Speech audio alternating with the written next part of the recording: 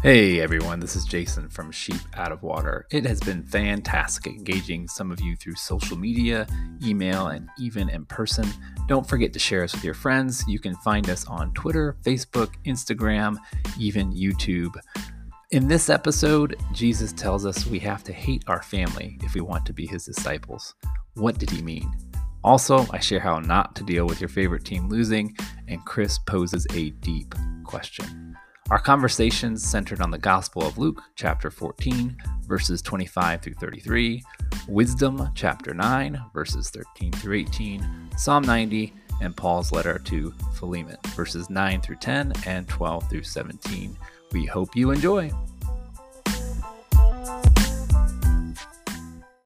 Welcome, everybody. Sheep Out of Water, episode 8.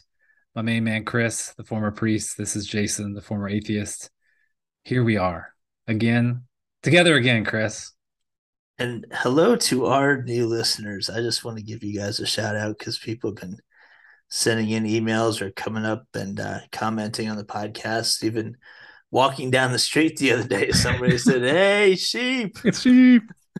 love the podcast." And so, thanks everybody. Yeah, We're gonna keep doing what we can do. It's been kind of cool. Like that was interesting. We're waiting for people, and Jen and Corinne are like just waiting, like they're like waiting to hear bah bah.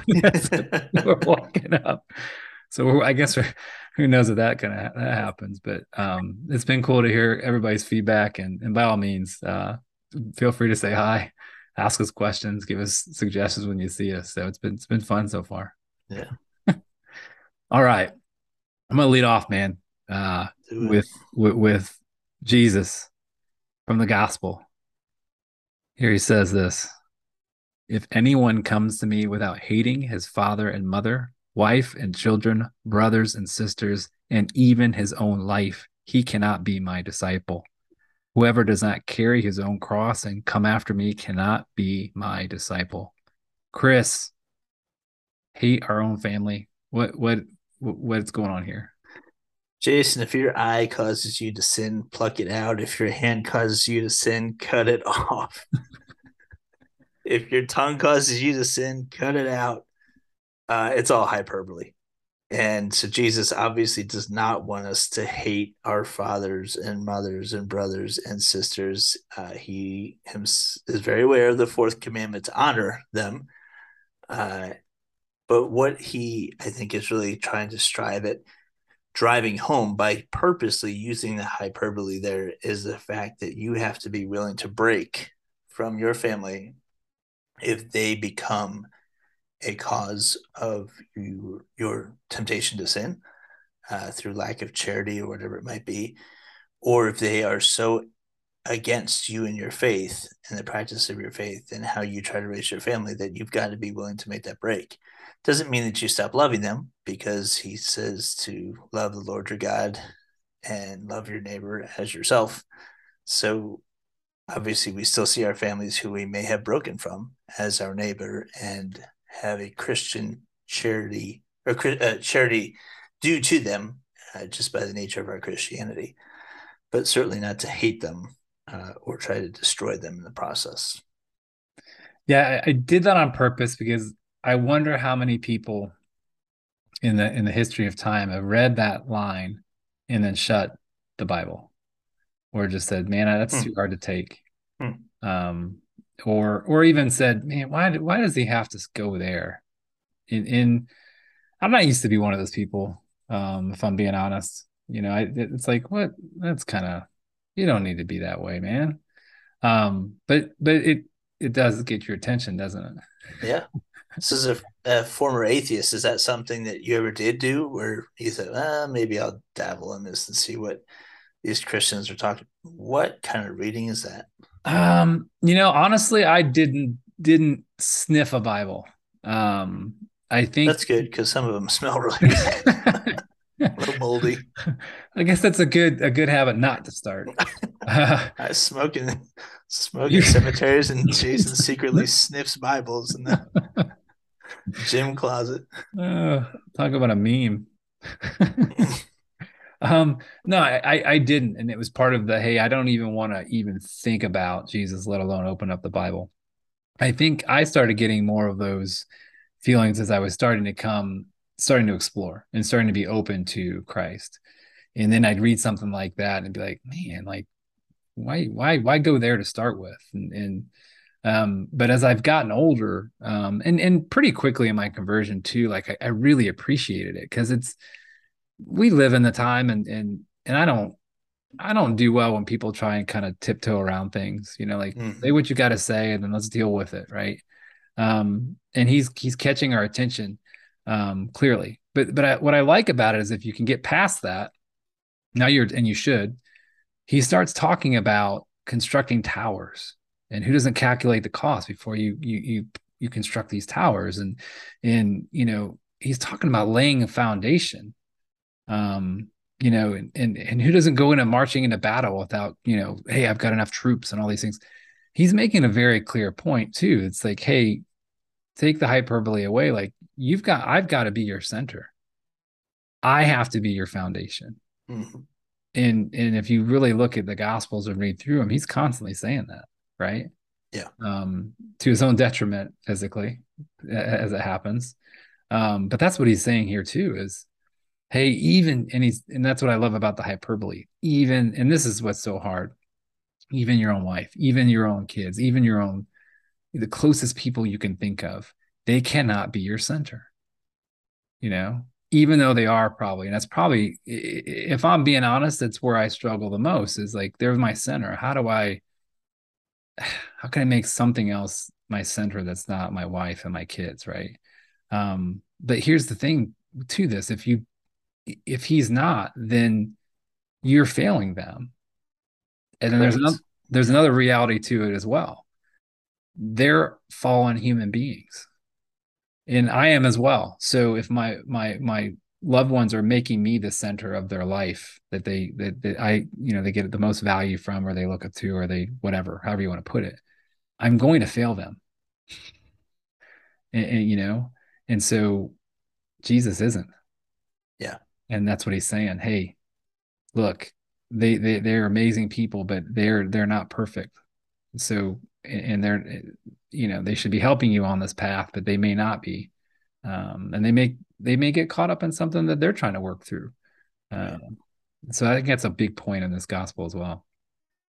Yeah. If you're a ship that's coming in from a hurricane, out in the ocean, you get into the port, and you've got the option of two different docks. The one dock is Christ, who is the unbreakable, perfect dock that you can safely tie up to. And then you've got the other one, which looks kind of good, but it's got its flaws, and it might be a little unsteady in different sections.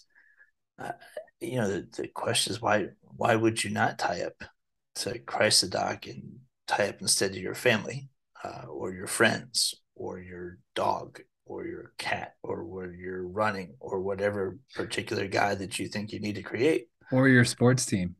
Yeah. Why?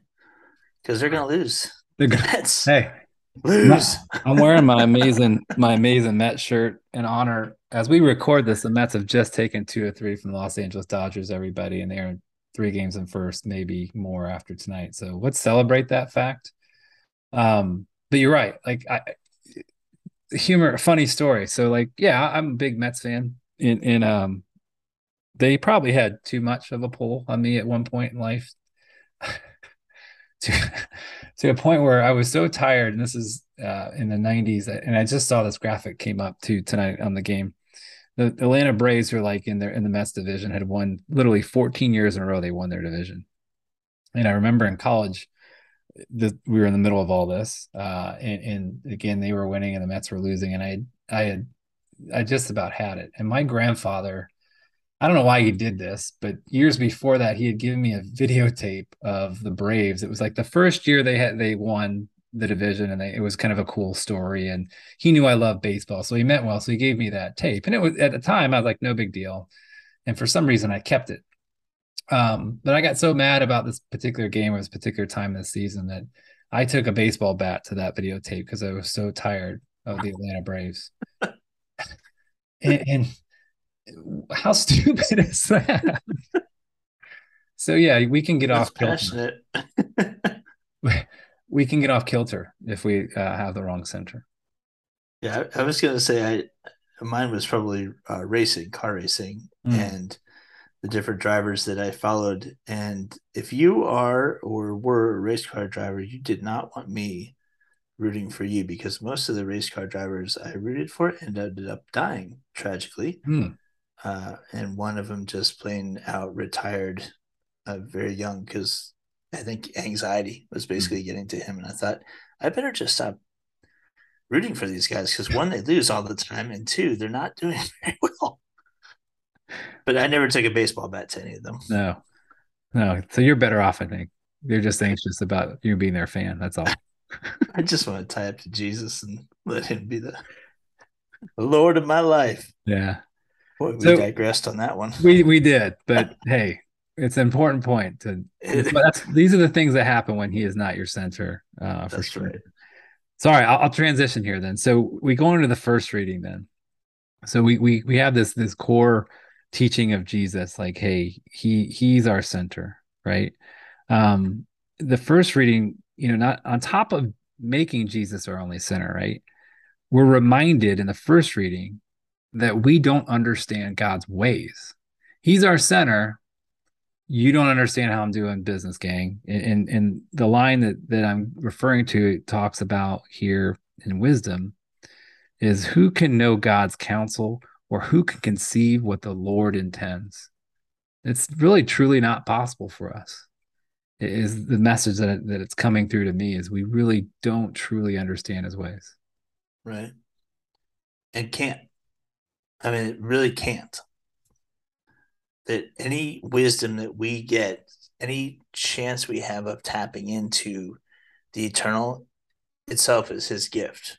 Because we hear how we can't even get the stuff on earth figured out. That here we are, what, in the last 20 years? I mean, they were talking about when I was in college, a freshman in college, so that would have been 1994, about this DNA stuff and how it's going to take forever to map it. Been there, done that, but it didn't take that long. Uh, so wow, good for us. But wait, where did this DNA come from? And so well, I don't know. Where did it come from? How did it develop? They have no idea. No, Mapping the ocean floor. Okay, we kind of got it, but we don't know what's down there. We're discovering new fish every day. It's just incredible, like how amazing our planet is. But by the way, that's just one planet in one solar system, in one galaxy out of 300 billion galaxies. And I'll tell you what, light years, that's something that always gets me thinking about God. The closest sun, next closest sun to us is, I don't even remember, I'm going to mess it up, how many thousands of light years away. And I'm thinking to myself, it's a big place. And I'm just going to go around quoting God as if I know what he's all about. Stop yourself. no. Yeah. Well, we talked about too, I think a number of times too, trying to wrap our brains around suffering and pain and evil and all those things. And this it goes to this same thought of like we just and maybe there's a piece to that we don't understand his ways. So and we don't have the full capacity to do that. So, you know, stop trying to really come to 100% understanding of why those things happen. There's goodness that'll come out of it. But so we've talked about that a few times. So I think it speaks to that as well. And that whole reading from wisdom is just incredible. Like how it flows, right? So, for the deliberations of mortals are timid and unsure of plans, for the corruptible body burdens the soul. I mean, think about how many times I'm like, I shouldn't have another cookie, and I do. I shouldn't have another brownie. I do. In fact, I don't just have one, I'll have three or four. And well, doggone it, I've now lost all self control. So let's do five or six. One of my neighbors, he always loves to joke about Oreo cookies. He's like, One Oreo cookie? You mean like one sleeve? Yeah, no, I'll do three sleeves and sometimes four. I'll eat the whole damn box. Nobody can do just one Oreo. Like that's come on. So we talked about the corruptible body burdens the soul, and it really does, because that really gets down on me. And then you start learning about like the physiology of the brain and how even that, like the pleasure receptors are set against you, so that, well, yeah, I'm gonna go back to that animal side of me and just give in because it's there in front of me. And so then I feel bad about myself afterwards. And so here I'm struggling with Oreo cookies and brownies. And then we hear the next line, and scarce do we guess the things of the earth, and what is within our grasp we Right. find only with difficulty. But then the things of heaven, who can search them out? I mean, those writers of that wisdom literature are like, I just wish I knew them. I'd probably be so embarrassed to be around them because I'm like, I wish I could be like you, because they just understood and were able to express in very non-judgmental ways. I don't feel Mhm. bad reading it. I feel inspired reading it. Like, Yeah. yeah, I get that part, and I just know that I need to look to God for that wisdom because it comes from the Holy Spirit on high, Yeah. as we see that reading. Yeah, absolutely. Then we get into the second reading and we're told this. We're told that God's time is not our time, basically, as well. So for 1,000 years in your sight are as yesterday, right? Sponsor song. And this, I'm sorry, yeah, I'm sorry. Did I say the second reading? I meant, yeah. Well, good correction there, my man. Um, but yeah, we're told it's not our time. So Right? I'm the center. My ways you can't understand. In my time isn't your time, and you hear that, and again, God's outside of time, so 1,000 years means nothing to him. But Mm-hmm. we need to know the answer now, God. We need to Yeah. know, right? Unbelievable. And that, people, oh, well, was the earth really created? I'm sure, was that one of the arguments you saw as an atheist? That how could the earth be created in 7 days? Stupid Christians. Yeah. Yeah. Okay. I went there. And then, the sad thing is, I just don't have much respect for people who they latch on to that and they'll find somebody who takes the Bible literally. Mm-hmm. And it takes you about, if you really get into it, it takes you about all 5 minutes to realize there's more going on here than it can't be literal in some of these books and all this stuff. And it's just a weak way to try to combat something. So yeah, but yeah, I was one of those people. It's like Okay. none of this makes sense. Yeah. No, like we know this already as fact. Like this is scientifically proven. Like, and you're saying this in the Bible? 7 days? No. Yeah. And all that somebody had to do is say, okay, Jason, well, let me take you to Psalm 90, where it says, for 1,000 years in your sight or yesterday is come and gone. And I think another place it talks about one day is like 1,000 years, 1,000 years are like one day. So it's just this unlimited amount of time, unspecified amount of time. And we get so busy, busy, busy, busy in our own lives, thinking that it has to be done a certain way in a certain time. And God's saying, yeah, no, you see, you're more like the dew, or like the grass. You're gonna come up in the morning and well by evening, in my sight, in these 1,000 years. So Yeah. I think that the psalmist really pulls the meat out of that, which is to say, teach us to number our days aright, that we may gain wisdom and Mhm. heart. And this touches on humility, Mm-hmm. we were talking Yeah, about last like week, last week. Yeah, right? We have to accept that we don't get to know, we're only this small, tiny little part of this amazing story. And we have to be okay with that. But we have to do our tiny little part like the best possible way we can. And who yeah. knows what kind of amazing good will come out of our tiny little part. But um, And it's the, yeah. and the timing it does. For our listeners, Jason and I last week we were talking, recording.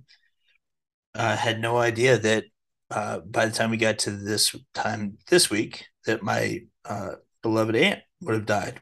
And she was, when I moved to Indiana in '99, she kind of became a sort of mother to me because she was the one who then hosted me at the Thanksgivings and the Christmases and Easters and holidays and made sure I was all right. And especially when I became a priest, was very much a Martha for me in terms of just always making sure that I had food or I had enough money or whatever it might be.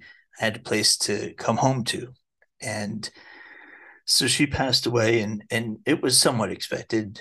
She had been suffering for a couple of years, but we didn't know it was going to be this week. And you know, here we are at the end of this week now, and I've already been to the funeral. She's already been buried, and Mm. that was one of the things that the priest in the funeral homily said was, and it was true.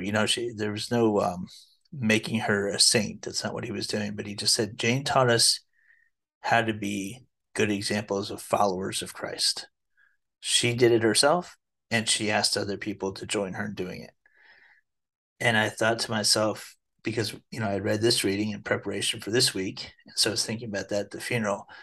Teach us to number our days aright. It's not about numbering the days until we get it right. It's not about numbering the days until we're gone, but to spend those days that we've got doing what is right. Mm. It's amazing when God puts those people in our life, right? Like, and then you get to celebrate them. And it's a strange thing. You're mourning them and celebrating them at the same time. And I don't know how that works mentally, but it's hard. But then you get a nugget like that already. Like, wow, that's what she was doing. That's how she impacted me. And it's only been a couple of days. Yeah. What a blessing, Yeah. you know, man. So here we had perfect transition in the second reading with Yeah. Paul saying, I, Paul, an old man. He's nearing the end of his life. Not sure if there's anything that you wanted to pull out of the second reading this week, but Um, I, I, I did, I did pull something out and I was surprised by it. It was the line, I did not want to do anything without your consent, so that the good you do might not be forced, but voluntary. And, we've got Paul writing this letter to this church and talking about the slave that he wants to be freed or and help him, but he's not pushing them and telling them they have to do this. mm-hmm. He's telling them I was hoping that you would on your own, is basically what he's saying. In this, and I love this about John Paul II, Saint John Paul II. But it's the concept of um, proposing, not imposing, Mm-hmm. right? Mm-hmm. And we get slammed a lot of ways. Our church gets slammed a lot of ways because there's this, and this was a huge hang up I had about the Catholic Church or just church in general, was that, oh, you're imposing this on people. Yeah. In some ways, people do, and they try to, and that's when they fail. Here's the quote from John Paul II: "The Church addresses people with full respect for their freedom. Her mission does not restrict freedom, but rather promotes it. The church proposes, she imposes nothing. She respects individuals and cultures, and she honors the sanctuary of conscience. To those who, for various reasons, oppose missionary activity, the church repeats, open the doors to Christ."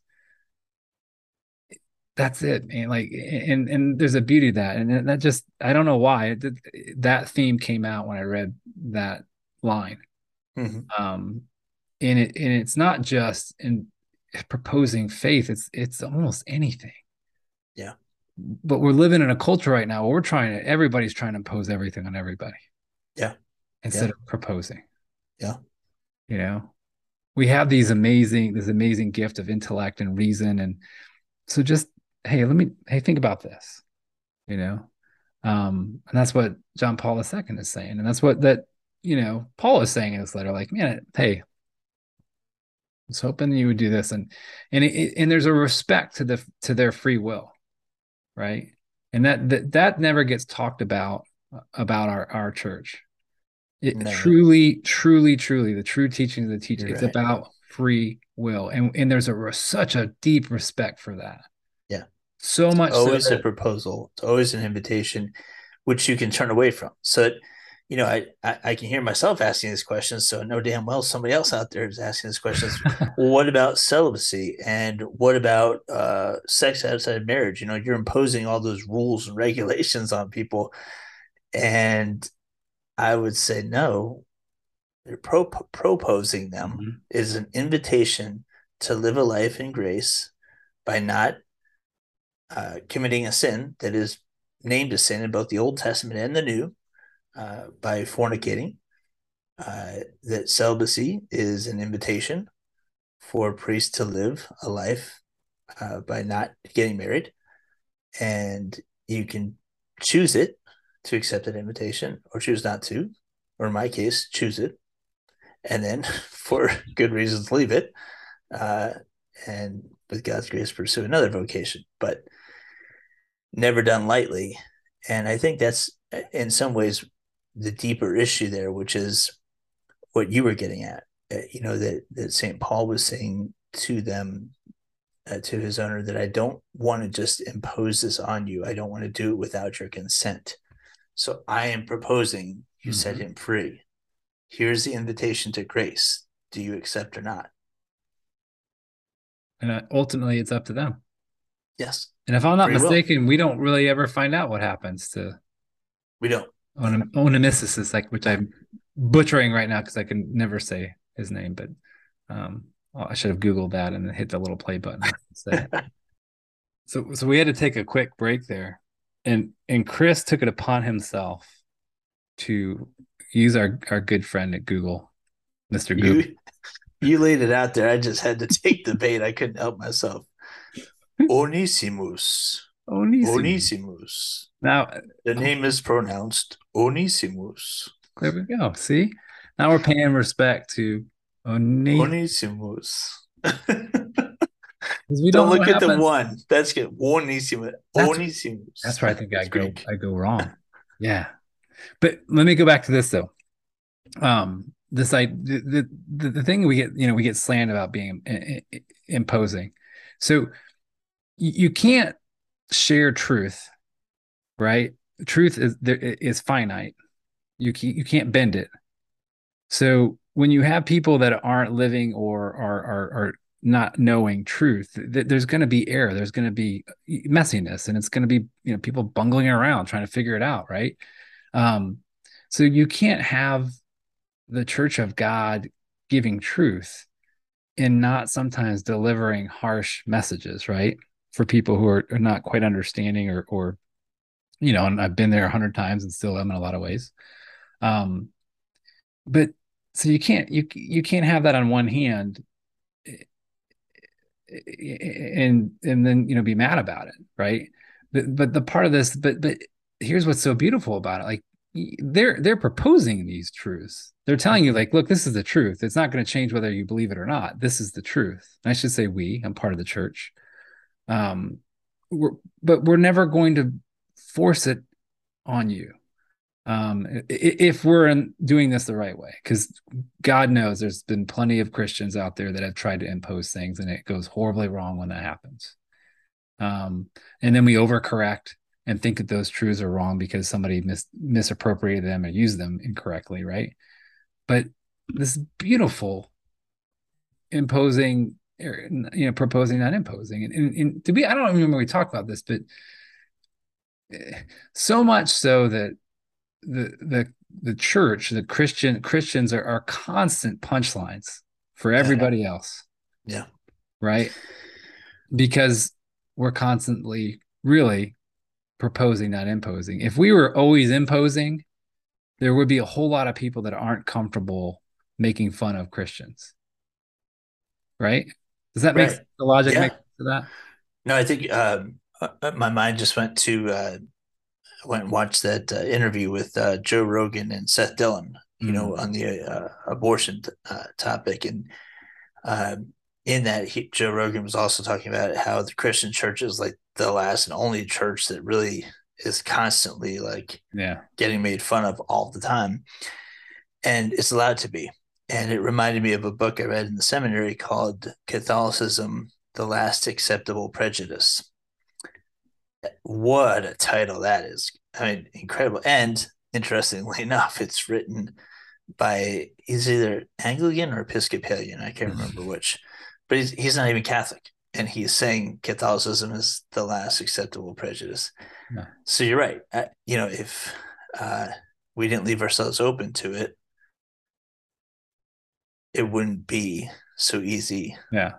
or we wouldn't be allowed to And I'm fine be with it. mocked. I have no problem with it. I mean, Yeah. but I just find that to be interesting about the culture, and that the Christian religion is it's perfectly okay to mock and make fun of, but everything else is still sacred.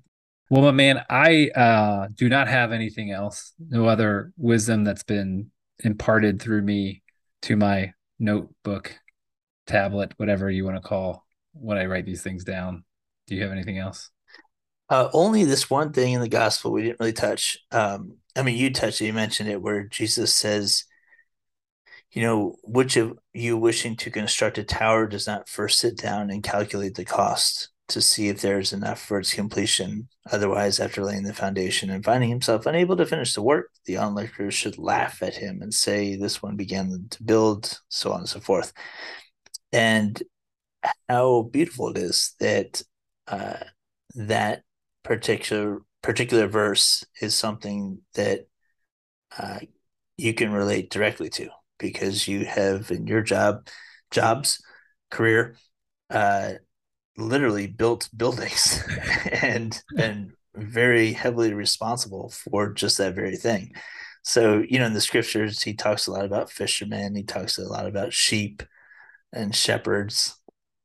And here's one talking about laying the foundation and building a building. And so you yourself knowing very intimately how detailed that work Hmm. has to be and that preparation has to be, and how to be adept and flexible and adaptable when things don't go exactly as planned, and still have plans for those Hmm. situations.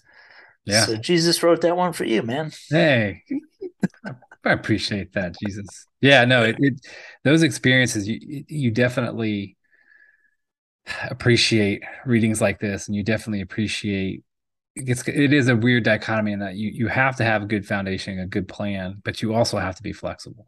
That's the one thing I've learned in projects like that. Like you got to have a really good starting place, and that's a place you can always go back to if you get kind of lost when something really goofy happens or details get crazy. Um, but then that's what the starting place, and you can always go back there. So yeah, Yeah. yeah, it's a good analogy, my man. Appreciate that. So it makes me certainly appreciate, yeah, I think the whole plan of salvation and all that, right? I can kind of see, I don't know how to put this in words, see how it's the long play versus the short play, maybe is a better way to describe it. When you're trying to do something, you want this to happen right now, but the long play is going to be better versus just throwing something together with and cutting corners and all that kind of stuff too. Let's see, this is your logical mind, your builder mind at work. What, this is my way out there mind, but what if Jesus told that scripture knowing that you yourself would read it someday as an atheist? Yeah, Right? because he did. He may have not just said it for you, and Luke may have not just captured it and written it down just for you, but certainly he had you in mind, Yeah. that all these millennia later, you would read it Yeah. and be able to relate to it. Yeah. That's cool, right? Like there's some that did I do relate to that because of this. So that is amazing when you think about it. I mean, how old are these scriptures, you know? Mm-hmm. Uh, Yeah, Pretty and amazing. he didn't write it just for us, but he wrote it with us in mind, Yeah, each and every line. amazing. I say wrote it, he spoke it, he lived it, he told those stories, and others captured it. Yeah. All Did right. Jesus know how to write? Yes, he did. He was a rabbi. Just Like, that was a funny question for our listeners. Be like, wait, did he? I don't know. Did he? hey, I don't maybe you'll see the video of this one day, maybe you won't, but I had that look on my face like because at first I wanted to be like, yeah, he did. And then the way you asked it, I'm like, it made me question it. Like, what was he writing in the sand? There you go. Yeah, scripture tells he did. He could have been drawing stick figures, maybe. Oh boy. You had me. You got me on that one. All right, let's pray. Yes. Yes. Heavenly Father, you know us much more intimately than we know ourselves.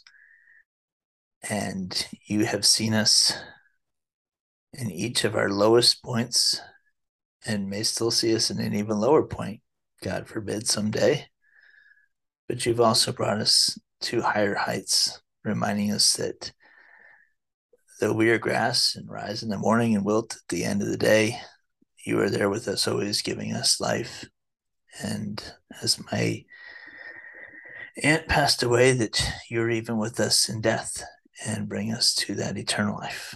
So we pray for ourselves, our families, our friends, our listeners, that you will be with them and make them very aware that you are with them each and every moment of the day, that you are with them in this life, in their highs and lows, and that you are with them as they die and enter into eternal life. What I'll ask is that help us to accept the fact that your time is not our time. Help us to accept the fact that your ways are not understandable to us. Help us be at peace with that. Help us find you as our center every day and every minute. But also, Lord, help us appreciate those moments when we get a sliver of understanding. Help us pause in in just thankfulness when we get those little moments where we do get a glimpse of your great plan, and ask those come more abundantly to us, and especially those that need you as their center, that are lost. We ask this in your name. Amen. Amen. Amen. So, All right, everybody. Well, God bless, and hopefully we'll connect with you next week.